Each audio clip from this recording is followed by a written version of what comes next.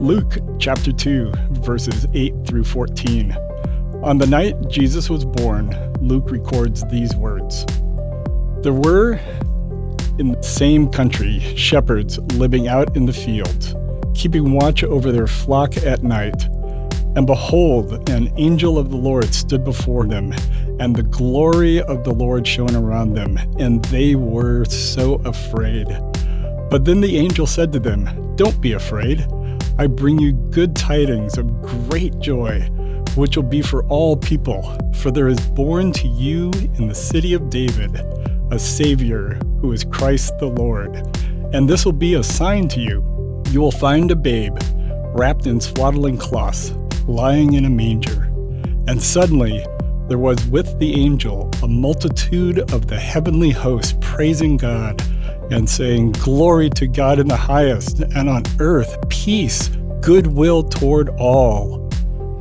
Welcome to Bridgeway Christian Church Daily Advent Devotional. My name is Dale Johnston.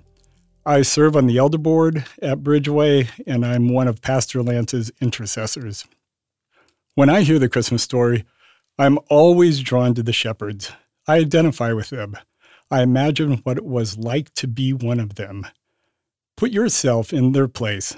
It's a seemingly normal, routine night for them. A group of guys on the periphery of society just tending to their business, sheep. They are totally unaware that something historically significant is quietly unfolding in town. When suddenly this bright light explodes in the sky and an angel of the Most High God bursts onto the scene with brilliant radiance. God has pulled back the curtain to the eternal and has allowed the shepherds to witness this heavenly proclamation. The angel tells them not to be afraid because, of course, they're already terrified, and he lets them in on the glory that Almighty God is revealing in town. And this is what is so encouraging to me. Imagine, God sent heavenly beings specifically to shepherds, average nobodies, salt of the earth folk, with seemingly no special significance, no special religious favor, holding no high holy church office. To them, God premieres the most important announcement that all history has been expectantly waiting for. The Messiah is born. God uses normal, ordinary folks to be part of his eternal plan. He broke forth into their lives, and he breaks forth into our lives, and he takes it out of the ordinary and makes it extraordinary.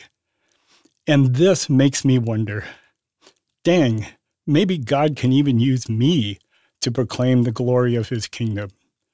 What started out as shivering in your boots fear transcends into amazement and wonder. The joyous words of the angel overcome their fear. Out of unrestrained joy and awe, they rush into town, see what has been proclaimed as true, and they go out telling everybody what they have experienced, spreading the news of Jesus the Savior, born in Bethlehem. When fear is met by the glory of God, joy prevails. Let me say that again. When fear is met by the glory of God, joy prevails. In 2 Timothy chapter 1, verse 7, the Apostle Paul writes, "For God has not given us a spirit of fear, but of power, love, and a sound mind." This gives me great assurance because Paul tells us fear is not from God. So therefore, if fear is not from God, we have dominion over fear by what God has given us, his power, his love, and a sound mind. As we saw in the story of the shepherds, God's power overcame their fear. His love surrounded them with assurance, and he gave them a sound mind to reason that what God said through the angel was true. And the same thing applies to us. We can have dominion over fear by understanding that God's power and love is greater than the fear that is trying to neutralize us. It may not take us out of a circumstance, but His power and love will give us the strength and hope to go through the challenge that faces us. But the hard part is, we have to engage it. When I am being fearful, when I'm afraid or worried about something, I run down that fear road a long ways before it dawns on me that God has given me dominion over fear. But I have to invoke it. It may take me a while, but I eventually let my faith kick into power to pray God's peace into me and to command the fear out of me in Jesus' name. And it results in a quiet joy, a calmness that permeates through me. And boy, do we ever need that joy this year. With all that has transpired worldwide, with all that has transpired in our personal lives, I'm sure that fear has tried to gain a foothold somewhere in your situation. It certainly has in mine. But with the power of God in us, with His love coursing through us, we are able to combat the fear that tries to defeat us. We have the joy of the Savior in us that empowers and strengthens us to meet life's challenges.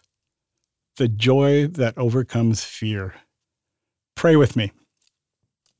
Lord Most High, thank you for your joy that overcomes fear, for your Holy Spirit who is our comforter and who is our peace. We need your joy to permeate through us. Come, Holy Spirit, fill us with your presence, power, and joy. We thank you in the name of Jesus. Amen.